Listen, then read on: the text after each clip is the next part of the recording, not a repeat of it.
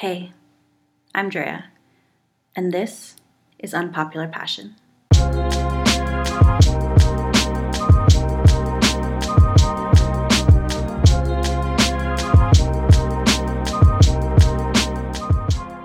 Hello, everyone. Welcome back to episode 10, the season finale of season 1 of Unpopular Passion.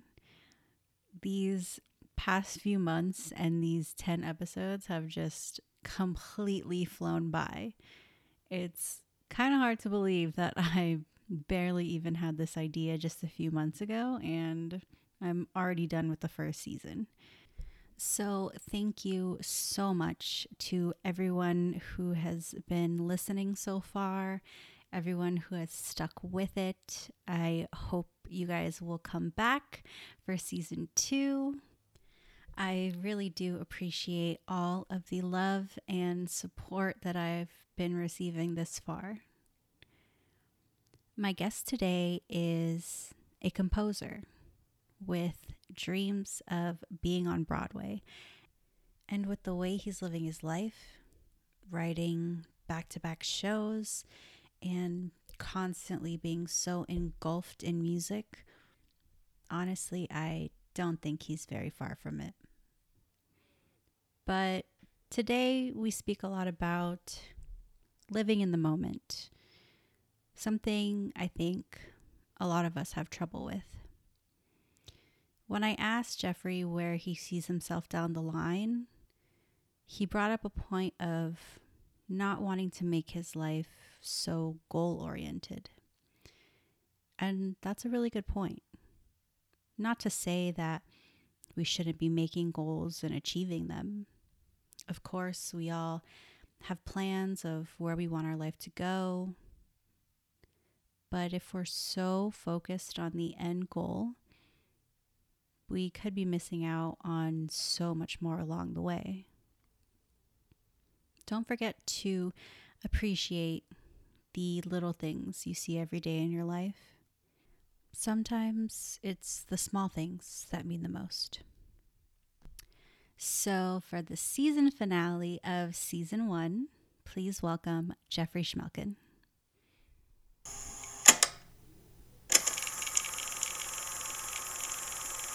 All right. Well, welcome, and thank you for sitting down and doing this with me. I really appreciate it.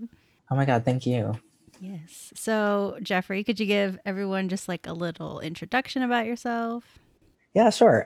Hello, I'm Jeffrey. Jeffrey Schmelkin. That's SCH. A lot of people have trouble with my last name. One time in middle school, I got Schmickeldorf. That is so far off from anything I would have even thought to say.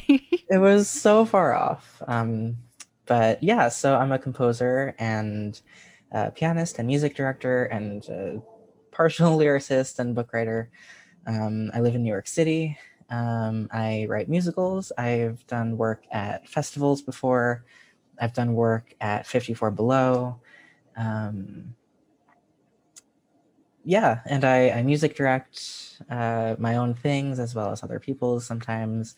And that's it. You know, Broadway is the goal for me. So one step at a time. Yeah, about 1,000,000 steps that you're taking. Like, Yeah, right. you honestly, yeah, you're doing so much, and it's so cool to see, especially how young you are. Like, I definitely just assumed you were older with as much as you're doing. How old did you assume I was? Maybe like, I don't know, 25, 26, like at least mid 20s. Like, you know, like you've been in it a few years, I would have assumed. Nope. I'll be 23 in a month. And what would you say is your biggest passion in life? My biggest passion in life.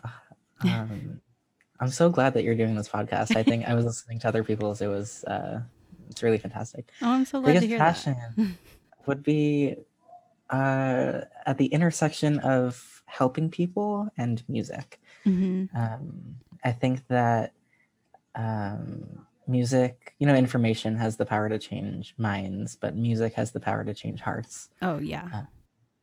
And I think at the intersection of both of those is musical theater. And I think that it's other than just being an amazing art form, I think that it's a great tool to really enact social change.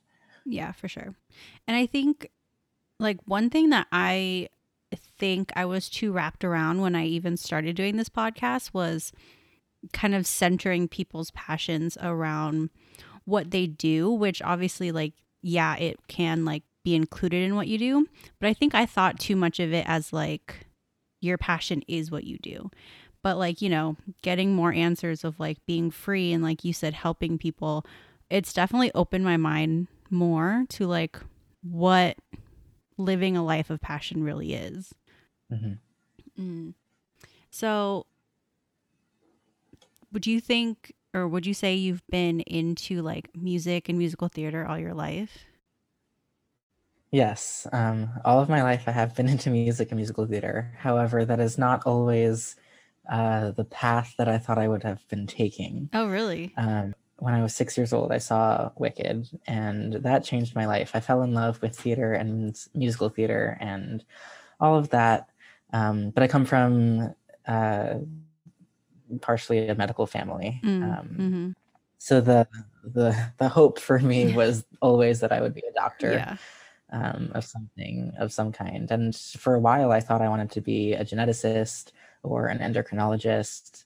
Um, and I even in high school was invited and went to a conference in DC for future medical leaders. Oh, wow. You said that was in high school? That was in high school, Wow. yeah. And it was actually at that conference that I realized that I wanted to pursue music. So like being They had a submersed in speaker that there. environment made you realize this is not what I want to do. No, Uh, no, not necessarily. okay. I mean, I made some lifelong friends there. Mm-hmm.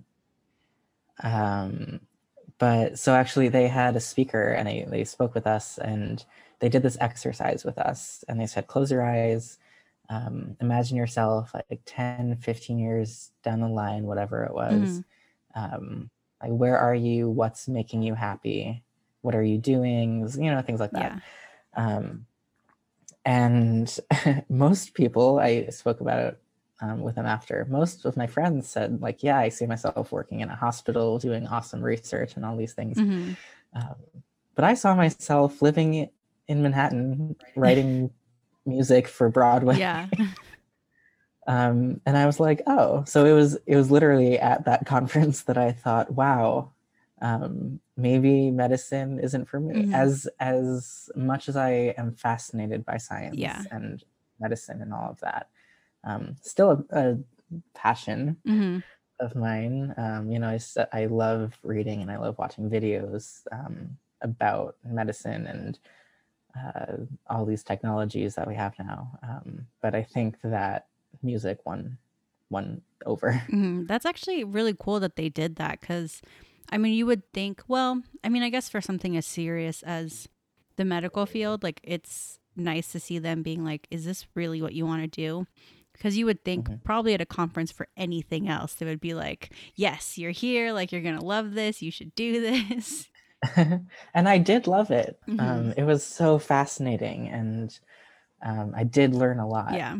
But in that moment, I was like, oh, music. Mm-hmm. It's kind of funny because you would think like the thing that your mind would go to as a career and then the thing your mind would go to as like a hobby kind of switch places. Yeah, no, definitely. And I actually still think of music as a hobby. Mm-hmm. Yeah, it's become my career, both, like on the path and also adjacent. Yeah. But I think that if I started to think about it as work, I would lose interest. And so I really, every day, whenever I'm doing anything for music, I really try to think of it as a hobby, as a passion. Yeah. Yeah. Yeah. I think that's something I've gotten kind of mixed messages. I mean, it definitely differs with each person. Like I've, spoken to some people about how turning their passion into a career made them not so passionate about it anymore. And I can definitely see that. Like making yourself need to do it can take that away. But then I've also, on the other side, seen people be like, wow, like I get to do this as a job. So, I mean, yeah, it definitely can go either way. Hmm. Definitely. But I like that you said so it is your career, but you like to think of it as a hobby to not kind of really get yourself in that mindset. Yeah, there's that classic quote, if you love the work that you do, you'll Mm-hmm. never have to work a day in your life, or Yeah. something to that effect. Yeah. Mhm. How old were you when you went to that conference? That was in 2014. So I was 15 or 16 years old. Okay. And so, like, up until that point, I mean, you had that like big love of music and Broadway when you were 6. Like, what was kind of in your head from 6 to 15 that you were like, no, I don't think this is something I'm going to do? It's not that I thought about it and I said, no, I'm not going to do this. It just hadn't crossed my mind. I have two older sisters. Well, one of them is my twin sister, but she's older by 16 minutes. Oh, you have So a twin. That's so I cool. do, yeah. So she likes to hold it over my head that she is older than I Hmm. am. But they're both brilliant minds, Hmm. and they both exist in the medical and mathematics type fields. Okay. My oldest sister she went to Harvard, and she is now a doctor in Boston. Oh, wow. And That's my cool. twin sister is in Philly, and she's doing bioinformatics, which, to my knowledge, is the cross between biology and computer science. Oh, wow. Yeah, I was going to say, I'm not quite familiar with what that is. Yeah, no, I think she does things with she uses computers and algorithms and AI question mark. She'll have to listen back to this and tell me if Wow. I'm wrong. I mean, it Um, all sounds really cool either way. yeah, and she uses it for cancer research. Oh, wow. That's amazing. Yeah, So, of course, like being surrounded by it. exactly. Like I never thought of music as a viable option. Yeah, I could see that.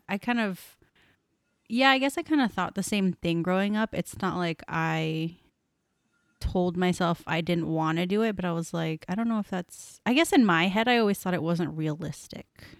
Hmm. So, did you ever feel that Yeah, kind of way too? always, and I still do. um, but it's something that I struggle with every day, Yeah. because we don't make the most amount of money, um, Or have steady jobs. or have steady jobs, especially illuminated now with COVID. Yeah, Um, that's probably been the craziest thing for me to see is like it almost is completely wiped out.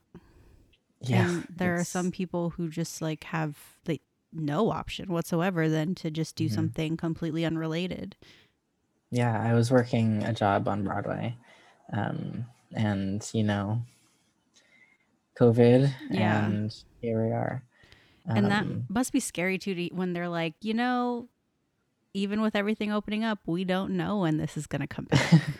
yeah, it's really scary. It's Nobody knows. Everyone takes guesses, Hmm. but nobody for sure knows. Yeah. And it's such a different world. Like, I love the fact that people are doing all these like live streaming things and like stuff like that. And it's been cool. And it's like been a more personal way to kind of like connect with artists and stuff. But it's so much different, like seeing a performance like live on stage. Hmm. Definitely. And as I was getting at a little bit earlier with, um, times are tough for artists and musicians, Yeah. and like we were talking about practicality, and feasibility. It's really the art that we love and that we feel this need. I'm sure you relate. We feel this need to do it, Hmm. which is really what keeps me going, Yeah. through the many hard days. Yeah. What were you doing? Your job before this? Job before COVID, Yeah.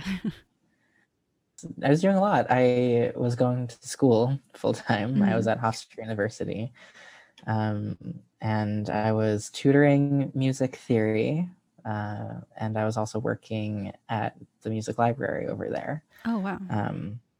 And then I also was working, a front of house job, in Manhattan at the same time. So I would travel back and forth and back and forth. Wow. So it got a little hectic, but it's the busy lifestyle that I really thrive on. Yeah. And you were studying music in school also? Yeah, I was studying music composition. You were like completely engulfed in it. Like, Yeah, surrounded. and I mean, that's one thing too that I'm sure was like a good feeling to have, because there are so many people that want to be in some kind of performing art related career and have to do things that are just not even related to their field to get by until they can get some kind of position in what they love. hmm Yeah, and something that I speak with a lot of people about is that for me especially, if you can get some sort of position that's maybe not exactly what you want to be doing, but it's adjacent. Mm-hmm. Um, if you can get an adjacent job to what you want to be doing Yeah. or within the same field, um, then and that can help support you, then you can sort of allow that to help you work towards what you want to be doing until what you really want to be doing becomes your full-time work. Mm-hmm. Yeah, for sure. And you were telling me before that you wrote this show. It was the one that you performed at 54 Below, and you, Ah, yes, that one. yeah, so that was in college. So that was a show called What's Wrong with the World. Okay. And we did that at 54 Below. I had moved to the city, and these plans that for a job I was supposed to have been working for that summer, they fell through. Mm-hmm. So all of a sudden, I find myself in Manhattan. I get a job telemarketing actually, and that takes up some of my time. Yeah. But most of the time, my thing fell through. So I was like, well, what do I do now? Mm-hmm. So I decided, you you only live once, Yeah. and you miss 100% of the shots you don't take. And you're in Manhattan. You're already like partially living the dream. Yeah. So I decided I'm gonna write a song cycle, and I'm gonna try to get it produced at 54 Below within 3 months. So were you? So this was kind of written more like with the intention to turn it into something that you could have like in production. It wasn't just like, or was it like a fun kind of side project? You're like, let's see what happens. No, it was my main thing. Gotcha. I love the writing process. Mm-hmm. I love the music direction process. I love the rehearsal process. I even really enjoy the performance process. And I was working the job that helped me pay my bills. And I was writing and doing all these other things that I loved. And it was actually in that summer, it was the summer of 2018, that I decided definitively, this is what I want to do. Mm-hmm. And then with that show, you were telling me before, and I loved the story that you kind of brought this with just an idea and then had to completely make it into something like totally on your own. Yeah. Oh, it was a little bit insane, because I had to cast the show. Mm-hmm. Before a certain point, but I didn't have the show written yet. So I had to cast a show that didn't exist. So when you're casting something like that and it, like you said, doesn't exist yet, how do you pitch that like to the people that you're casting? Yeah, so I told them that I have a collection of songs that I want to do. I wasn't sure yet that we were going to do it at 54 Below. Mm-hmm. I told them, either we'll do a public performance or we'll make a professional recording. But I really had their voices in my head already. Mm-hmm. I'm a very visual person, even when that's just in my mind. Yeah. I could see the show, I could hear the show before any of it even existed. So I knew the voice types that I wanted. I knew generally like the types of people that I wanted, because a lot of what we do is with your friends. Yeah. In this industry, especially, I sort of developed, whenever I cast anything that I'm working on, I get together a panel of people who I trust, who know what they're talking about with music and voice and theater. And I typically, what I'll do is I'll have video submissions for my auditions. Oh, okay. That way we can pass the videos to every person on the panel that I bring together. That way, if someone didn't make it in, it wasn't because I, chose my friend over that person. Oh, yeah. I really like to have an unbiased, as unbiased as possible. It is a subjective art. Yeah. As unbiased as possible of an audition process. Yeah. I mean, that's good that you keep that in mind. Yeah. I definitely was picturing like you at a table with like two other people, like, Yeah, that we actually did that for Untitled Time, one of my musicals, at the Midtown International Theater Festival. That was such an amazing experience for me. To like be at the table for the casting. To be at the table for the casting, it was so incredible. And it wasn't just me, it was my my music director, my director, my casting director. We were all there in the room, and we used the studio on 23rd Street, ? Around there. But the windows had a gorgeous view of the Empire State Building. Oh, wow. And I remember I took a second to myself and I was like, wow, here I am. I wrote a musical. I'm sitting in a room with a group of amazing, talented people. Yeah. And I'm looking out the window at the skyline of Manhattan, and we're casting my musical. I was like, that was 2017.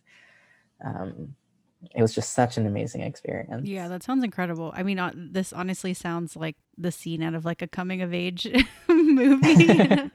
So many of these people, like movies of kids in New York, like chasing their dream. This definitely sounds like a sequence in it.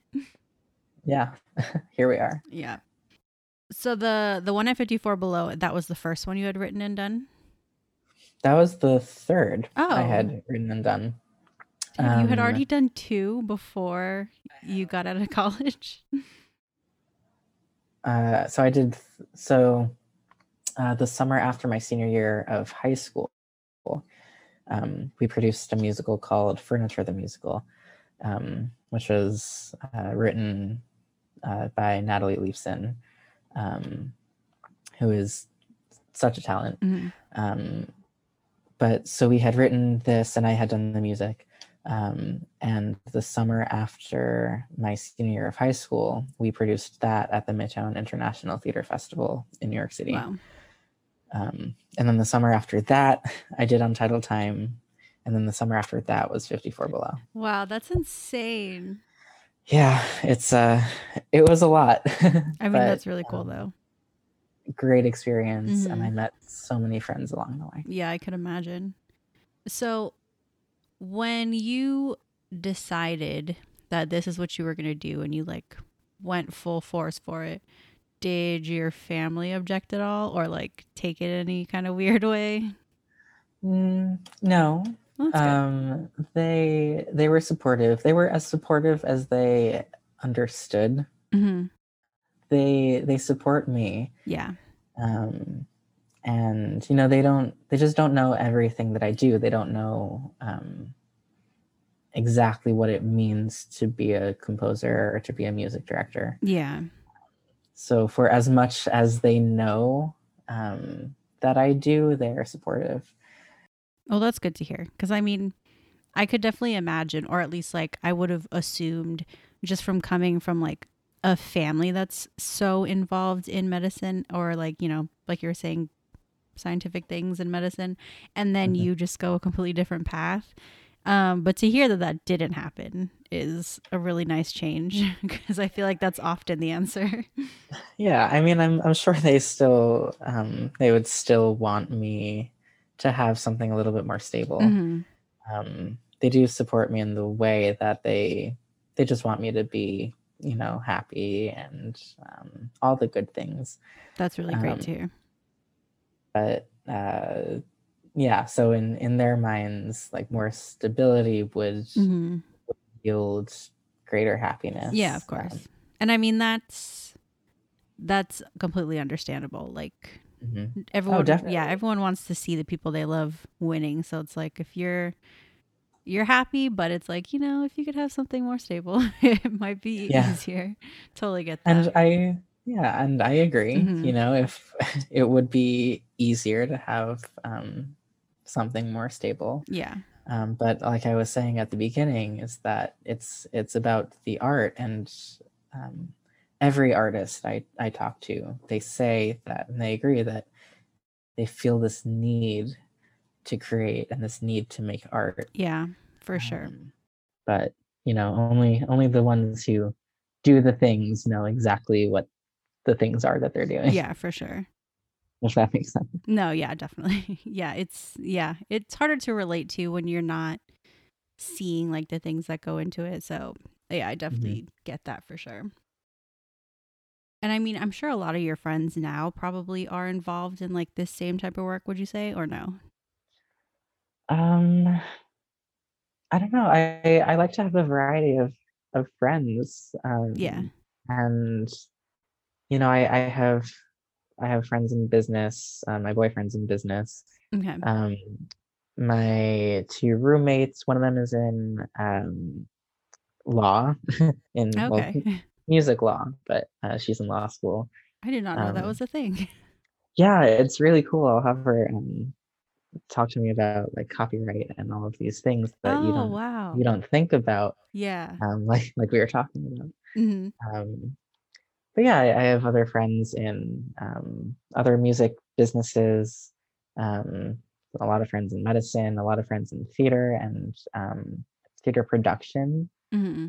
um, like a lot of costume designing friends, That's and I cool. guess I guess we're all creative types. Yeah, mostly. Um, Do you think friends that you have that kind of aren't so much in like into the creative stuff have still kind of that notion that this is like a hobby or it's like not a serious job?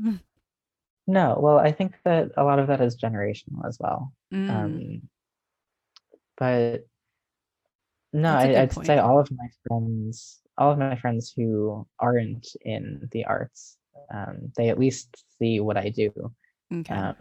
and they see all of the work that I put into it. Um, and a lot of them say, you know, wow, Hmm. I could never do that. And then I Yeah. look at them and their jobs, and I say I could never do that. And Yeah. Oh, yeah. Everyone has their skill set. yeah, exactly. We all have our things that we're good at, Hmm. and we all have our things that we're not so good at. Hmm. I mean, yeah, that's definitely good to hear because, I feel like just in general, it's mostly looked at as like a one in a million thing to do those kind of Hmm. jobs. Yeah. But you brought up a good point about the generational thing because I mean, I don't know if this is what you meant, but it definitely seems like younger generations are definitely more open and accepting to different types of careers these days. I'd venture out and say that younger people are more just open to anything, Yeah, you could say that. um, Hmm. which we can't really blame older generations, Oh no, definitely um, not. Like, because we're all making it as we can, and yeah, we're all raised as we've all been raised. exactly. But I do think that our generation, we're just on average, just a little more accepting, and we all have this camaraderie that's Hmm. like, we're all in this together, we're all going through it together. Yeah. So if you're a musician, fine. If you're gay, fine. If you're whatever, Mm-hmm. That said, um, I do have a lot of friends in older generations, just that I meet through work and other jobs. And I find that the people of the older generations that I connect most with are also the artist types, Yeah. or the people types. Yeah, I definitely feel like creative types are just in general more open minded and more accepting. Hmm. And yeah, like you said, I mean, we can't blame the old generation. Like things were different at a time, and Things that's That's how they true. grew up, you know? That doesn't mean that we can't learn when presented Yes. with new information. Yes, exactly. But yeah. Yeah, I don't know like the ages technically for each generation, you know, like the millennials and Gen Z, but I feel like my age and my age group, we kind of grew up. I think we grew up kind of in the perfect spot because we're teetering both sides. It's like Mhm, when I grew up, things weren't super close minded, but yet at the same time, there was still a lot of stuff you didn't talk about. Like, mhm. definitely mental health was not spoken about when I was growing up. I'm so And so glad you brought that up, and we'll yeah, talk about that later. no, yeah, But for sure. continue. And I also grew up in a generation of like tough love, you know, like Hmm. if I can just get up and dust it off. And then growing into adulthood and like being able to see that shift and like see that change has been really cool. And it's also been kind of troubling, I guess, to kind of see the two completely opposite sides like butt heads, but then Hmm. also kind of be like, oh, like I definitely understand working towards sensitivity 100%, but then there's some things I'm also like, get over it. We don't need to spend, forever, like, to certain things. Hmm. Hmm. Yeah, and I'm in a really weird generation because um, most millennials won't say that I'm a millennial, but I don't relate at all to Gen Z. Hmm. Yeah, I Um, would think so too. When I think Gen Z, I think like young kids. yeah, and like people in high school now. Hmm. And I don't know if You I'm know, like right, but that's what I think of. yeah. So it's I guess I've heard the term zillennial thrown around. Um, Um, I mean, I could see what they're trying to say with that. Yeah. yeah. Most of my friends are older than I am. Hmm. Yeah, I don't know where I was going.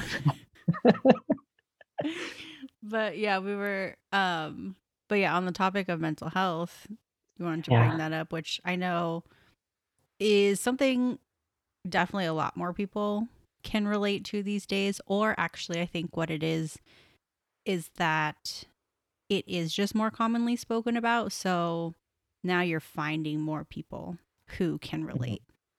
Because, yeah, like I was saying, 10 years ago, however long, it was not something I ever even heard about. And it was something for me personally, I was even embarrassed to talk about. Like, I didn't want to bring it up ever. Oh yeah. There were definitely times that I felt as a kid that I probably should have talked to somebody, but I was just so embarrassed, and I felt a lot of shame for needing help. Hmm. And I think that there's a huge shift right now Yeah. in that kind of thinking. 10 years ago, if someone was in therapy, it would be like the talk of the school. Like, did you hear that she's in therapy? Yeah. Oh my God. It's so funny to watch. Like, I've been watching a lot of old shows and stuff. And even in the early Uh, 90s, they're like, oh, she's seeing a therapist. She must be crazy. Like, yeah, right. But now it's like I'll text my friends and be like, "Yo, guess what my therapist told me today?" yeah. Yeah. It's definitely, that's one of the shifts that I have loved seeing, like, in Mhm, my lifetime. That's taken like a complete 360. And mhm, I really hate that. I mean, I don't hear it anymore. I definitely heard it a lot when I was younger, but I feel like people who have never gone through it, I hear them say things like, oh, all of a sudden, all these people are depressed, and all of a sudden, everyone has anxiety. And and that's not what it is. It's not that everyone has decided to adopt these things into their life. It's just that now they don't have to feel embarrassed or ashamed to talk about it. So now you hear about it more than you would have before.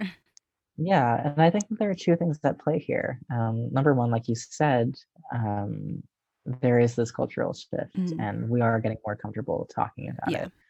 But also, um, I'd I'd venture that our brains aren't meant for all of the demands that we have right now. That is a good With point that I never thought of. with all of these all of this technology, and it used to be that you worked one job and you could support yourself, but now we're working two or three just to get by. Mm-hmm. um, so I think that yes, we're talking about it more, but also we have all these things that older generations didn't have technology. Yeah, They didn't have as much information within seconds as we did. that is very true. um, they didn't have the internet. um, they weren't constantly bombarded like we are with current events and all of the hardships going on in the world. I think that it's twofold. It can be not very good for your mental health, Hmm. but also I think that we are starting and continuing fantastic conversations that are well overdue. Yeah, for sure. Yeah, I definitely never thought about that. And you're right. Like, we are bombarded with things instantly. And, all these things that we weren't really aware of before, we could be made aware of within seconds. And, like, an influx of information like that can really bring you down, which I'm sure a lot of people have experienced within this past year. Like, even if it was for the first time, like, yeah, Mhm. I'd never thought about that. I guess I have like a kind of a weird relationship with technology. Like, I hate How it for so? those things. Like, Hmm. I hate that I can get so caught up in like looking at all the bad news stuff and like scrolling through negative comments or whatever and like stuff like that on people's posts. But then Hmm. also, within this past year too, seeing how much it can connect people and like being able to still connect with people like all around the world when we're all trapped inside of our houses for like however many months that was happening. Yeah. Like, the honestly, I feel like the quarantine kind of showed with technology how much more we're capable of on our own that we didn't realize we were. In what ways? Like, suddenly seeing all these music videos and like albums and stuff people were putting out, all just completely from their home, like from their laptops, from their cell phones.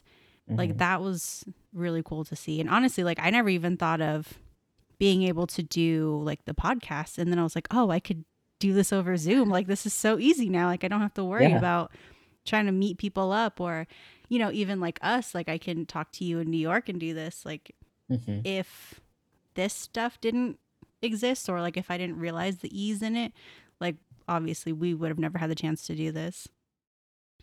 And then also like the show we did, the tabletop Broadway show too. Yeah. It's great. I'm actually currently working with somebody in France, Oh wow, that's so cool. over Zoom, Hmm. and just more to your point that we're realizing how much we can do with things like Zoom and the Yeah. internet. So it's definitely like choosing to see the positives and hopefully not wrap yourself up in the negative of like all the technology and, Hmm. fast paced things. Yeah. So, I mean, we got into it a little bit on Instagram. I mean, I'm glad we actually get to talk about this now because, in messages, you can't really convey that much. And I never want to type like full pages. But Yeah, I yeah. understand. But I know you have kind of been getting more into like meditation and mindfulness. And I mean, I'm definitely not an expert or anything, but it's something that like I have a really big interest in. So how did you kind of start getting into it? Um, Honestly, I don't know when I started or how I started. Hmm. Um, it just sort of happened. I remember even as a kid when I went to camp, and I went to a couple of different theater camps. They had us do meditation exercises before Oh, performances, really? but they didn't call it meditation, Uh, and it wasn't really like as big of a thing as it is yeah. now. I guess that's when I sort of started. Like it got you thinking about it at least. Yeah, exactly. And I actually did a meditation session before starting this podcast with you. That's so great. I love that. I use the Calm app, and there's this so Tamara Levitt. She makes all the recordings, and not all of them, but most of them. Yeah. And she uses this analogy of how an anxious mind is like a snow globe with all of the snow going everywhere. And meditation is really there not to get rid of the snow, but to let the snow settle.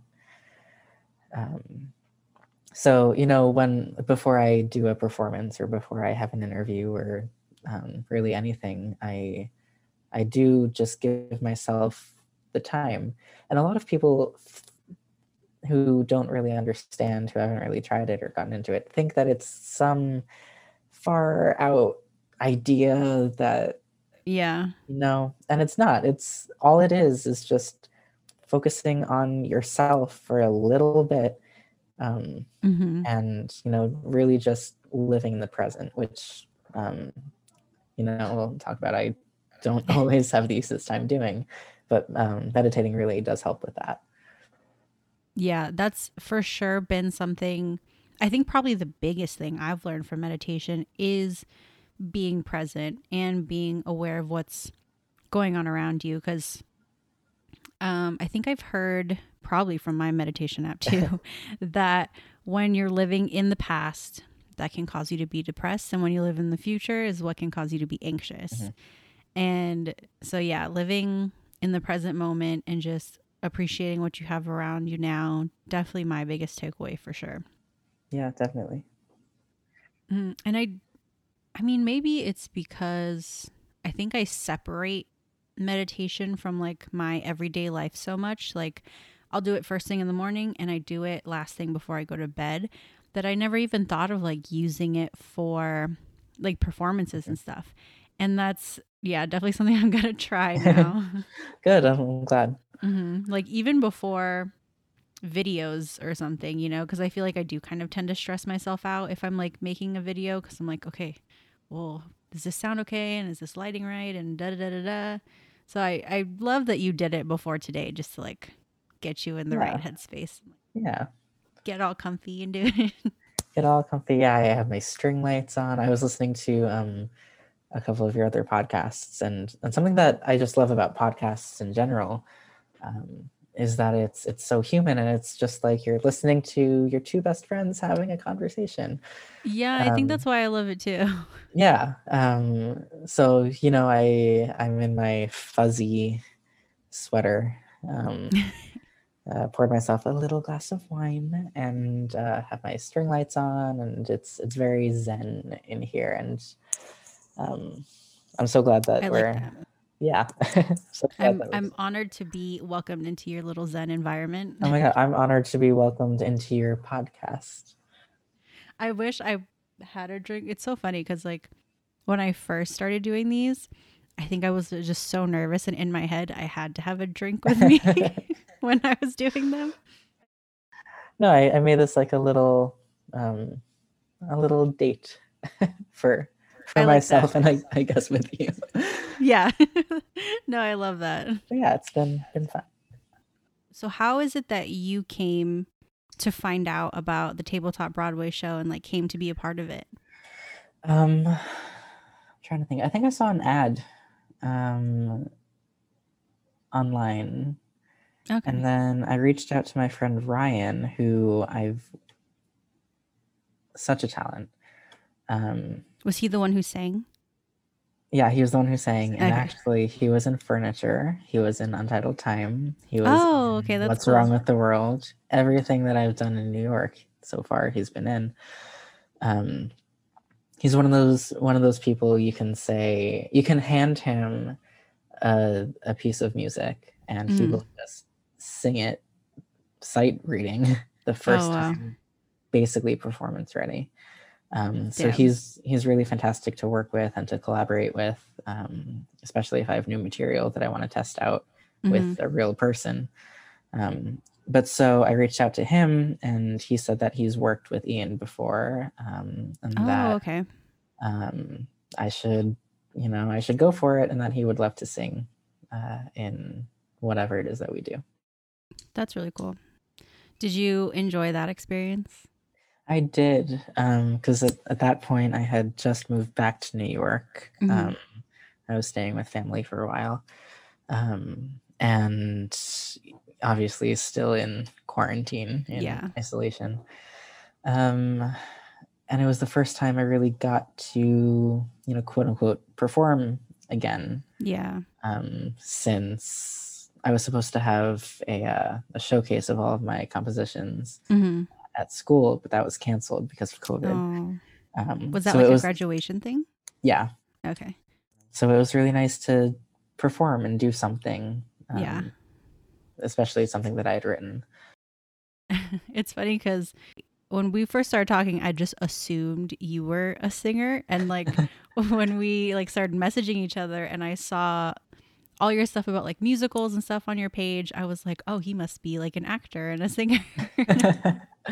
People do assume that. People Mm. sometimes ask me, well, often they ask me, "Are you a dancer? You look like a dancer." And I'm like, no, no, no, no. The only people who hear me sing are my sister in Mm. times that I don't know she's listening, and sometimes recording, and my casts, and also Yeah. creative teams that I work with. Yeah. I like to think that I can sing well enough to convey my point, and I Yeah. can sing well enough to help vocalists Yeah. learn Because of music. course, like when you're writing a piece, you want to show them how you're envisioning it, how you want it to sound. Exactly. But am I performance caliber? I'd say probably not. So would you say that you're more of like a behind the scenes person, or like if you had the chance, do you think you'd want to be like an upfront performer, like center stage type of person? Definitely behind the scenes. In terms of Okay. performing, I think the closest I'll get to being the closest I'll allow myself to being on a Broadway stage or on any stage is in the pit. In the pit. Yeah. I was going to say Yeah, that. I'd love to be a pianist Mm-hmm. for really any show, or a music director or conductor. Because I did a lot of music directing in college, Mm-hmm. um, and I love music directing. It's my sub passion, I Yeah. guess you could say. You could definitely have more. Yeah, That's how I I would feel. definitely. And they can Hmm. change. And they can change. Hmm. Yeah. I think another thing too is like, it seems to me like you don't have any issue like showing up on social media and stuff and like promoting your shows and all that. So I mean, you definitely seem like you have that kind of charisma to like put yourself out there. Thanks for saying that. Honestly, I don't see myself in that way. It's honestly very difficult for me Mm, sometimes to, most of the time, to post anything on social media and say I'm doing a show, buy tickets, or yeah.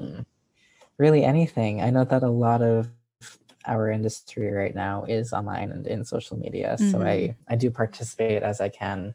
But in I'm never the first person to speak in a conversation. I'm never the first person to whatever. I do like to, I like to say that I'm an ambivert. Um, I'm an introvert with extroverted tendencies. Okay. You know what? I think I could say the same Hmm. because like I have a tendency to be kind of quiet and kind of like read the room before I like Hmm. jump into a conversation or anything. But also, I I try not to hesitate, and maybe that's just me like getting out of my comfort zone, but like if Hmm. there's no like let's say I'm in a room and like no one's talking or something, like I need to get something started. I'll start a conversation, Mhm. But if there's like already one going or something, I'm also not first to like insert myself or anything like Yeah. that. So I can definitely be both sides as well. Yeah. I don't know. I'm starting to find that more performers feel this way too, of like in your personal life, you're not necessarily like all out there and like completely putting yourself out. But then when you get into like a performance kind of environment, that's when it's completely different. And it makes more sense to me now that I hear people like different musicians talk about their like alter egos and stuff. And I'm like, okay, I get it now. I used to think Yes. it was so weird. Yeah. Hmm. I think that it feels like home when Yeah. you're I can only really speak to the theater community, but when I step into a theater or into a pit or behind a piano, um, everyone has these expectations that I'm a musician, and also the community is very friendly with uh, the LGBT community. I've Um, noticed that for sure. so it's a level of comfort Yeah. stepping into a room of theater people. Hmm. I know that I'm in a room of like-minded people Yeah. who won't judge any more than I do, at least. um, There's always just a little. uh, yeah, I mean, we're human. Exactly. Yeah. Yeah, I think that it speaks to that a little bit as well. Yeah, that's a good point. Because it was, I don't know, maybe a year ago or something, I did like a competition and I had a performance, and all the other performers, we were all together in like this one little area in the back, and it was kind of the first time I had really been in that environment, and just seeing everyone like be so positive towards each other and like kind of hyping each other up, and like wanting everyone to feel good before they went out there. Like it was a really good Mhm. feeling to have. Yeah, definitely. It's a nice community around you. So yeah, it's easier to be like more out there with those kind of people. Yeah. Mhm. So how you were saying that your passions kind of intersect of with music and with helping people. What is it that you would hope, and I don't know if this is a weird question, but what is it that you would hope like people get out of hearing your music or watching your shows, or like what they would feel? Yeah, so really my passion project is a musical called Untitled Time. It has since gone from like a less than 1 hour piece to now 2.5 hours, fully orchestrated, like full production ready. It's about mental illness. Okay. Um, I feel that a lot of times, forgive the noises outside. Oh, you're fine. I can barely hear it. It's very loud here in New York. That's part of the beauty, honestly. Yeah, I I can't fall asleep to quiet anymore. I have to play those city sounds on my phone if I'm not in the city. um, but I feel that a lot of times, I'm not going to say mental health is glorified because it's not, but sensationalized. Yeah. I feel that a lot of entertainment um, trades accuracy for entertainment value. Yeah, that's a Um, good point. which, I'm glad that we're having these conversations. But in the same breath, I think that we can start to have more accurate conversations. Hmm. Um, when you start a more accurate conversation, then you have more accurate questions, and then you lead to more accurate answers. Yes. And hopefully, eventually, stigma will get decreased and lives will be saved. Um, so I really want to put something out there that asks the right questions Hmm. and really shows what mental health issues actually look like. Yeah. I'm not saying that anybody else's experiences are incorrect. I can only speak to my own Hmm. experiences. Um, but seeing a lot of things in pop culture, great works of art, But, I think that in the mental health community, we can do better at making something a little bit more accurate that really asks the right questions For sure. so that we can make a greater impact. I love that. And yeah, I get what you're saying, how it's not necessarily glorified, but yeah, it is sensationalized. And the only example like that's coming to my mind right away is 13 Reasons Why. Have you seen that? I have, yeah. Yeah. So I mean, in my opinion, I feel like it's like, it's great that they put something like that out there, and before and after the show, they definitely have like all these things about, having those conversations and like places to find help. But then you see the show and it's like, I can't really picture someone going through that and then recording all these tapes and putting this huge scheme together of like, trying to do all this because, and I mean, who knows, maybe someone in that mindset could be capable of it, but and like you said, no one's experience is the same. I feel like from my experience, it would be more focused on how am I feeling and why do I not want to feel this way, as opposed to like, oh, what can I do to, tell all these people why they made me feel this way. Mm-hmm. So yeah, definitely like more accurate depictions would help for sure. And that's great that you're trying to do that. That's amazing to hear. Yeah, thank you. It's like I said, I can't speak to anybody else's experience but my own.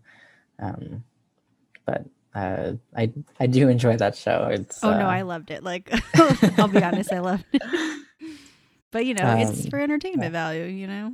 At the end of the day, it put the message out to speak about it, but it's for entertainment. Yeah. I think that entertainment is both a reflection as well as a script. Mm-hmm. I think that art is created as a reflection of our humanity, but I also think that people see the art and try to live performative lives based on the art that we are taking in. So it is this cycle. Yeah.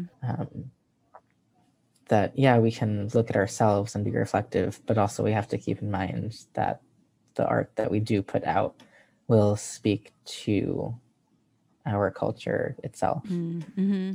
Yeah, I love that. That's definitely true. I mean, a lot of times too, people tend to kind of take what they see of those interpretations at face value. Mm-hmm. Well, on a lighter note, where do you see yourself with all this? Let's say, I mean, you're about to be 23. So let's say when you're 30, where do you think, or where do you hope to be seeing yourself with everything? Where do I hope to be? Oh my gosh. Well, I have this weird thing. Let me tell you. I don't see myself living past 24. What? Whenever I think about my life after the age of 24, like it's just always been this way. However young I was, it's difficult for me to see a life past 24. Is there a reason why 24? That seems like a very odd specific age. No, there's literally no reason. It's something that I think about often, and I'm like, why is this? That's scary. That's so funny. I mean, it's definitely a different take on things, but it's funny. But also maybe it's keeping you from worrying too far ahead. Yeah. Okay, so then in that case, when you're 24. Well, no, I'll do 30. Okay. I can talk about where I hope to be. But also I'm trying this thing where I don't think too much about the future. Understandable, 100%. I live in the future and I live in the past, but I almost never live in the present. Obviously Broadway would be amazing. Mm-hmm. But I'm really just trying to focus less on achieving goals. Not that I'm not achieving goals, but have my life be less about achieving goals and more about living by my own values. I love that for sure. So I think that when I'm 30, I would hope that I'm still helping people. Mm-hmm. I would hope that I've I've been helping even more people. Yeah. I would hope that I'm still as good of a person as I am now.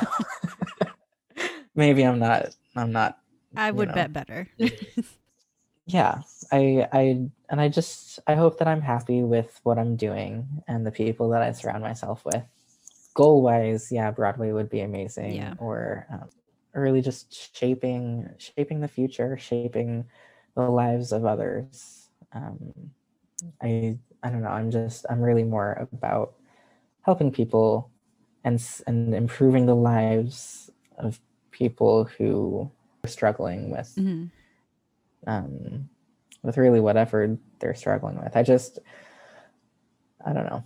We all get this life. We all get this one life, and why fill it with hatred and fighting and all these bad things that we could talk for hours about? Oh yeah, for sure. I think that everyone deserves at least the same shot at life, the same shot at happiness. So improving the lives of others, helping other people get to a place where they have a better shot at happiness and all of the things that a lot of us take for granted. That's what I hope to be doing. I hope to be still focused on improving the lives of others. I love that. And I like it's simple and it's not so much goal oriented that you kind of took it to a place bigger than yourself. I love that for sure. Yeah, thank you. And the way that I know how is through music and theater. I think people underestimate the power that music and performance have, but probably not anymore because that's been like the only thing for a lot of people to get, people through like stuff like this with music and entertainment. I mean, entertainment is like all we've had to get through this. So, I mean, I hope people see the value in that more. Like, I can definitely look back at like a lot of times when I was younger going through hard times, and it was those good songs and like those meaningful song lyrics that, got me through those times. For me, it was Gaga's Born This Way album. Ooh. Yeah.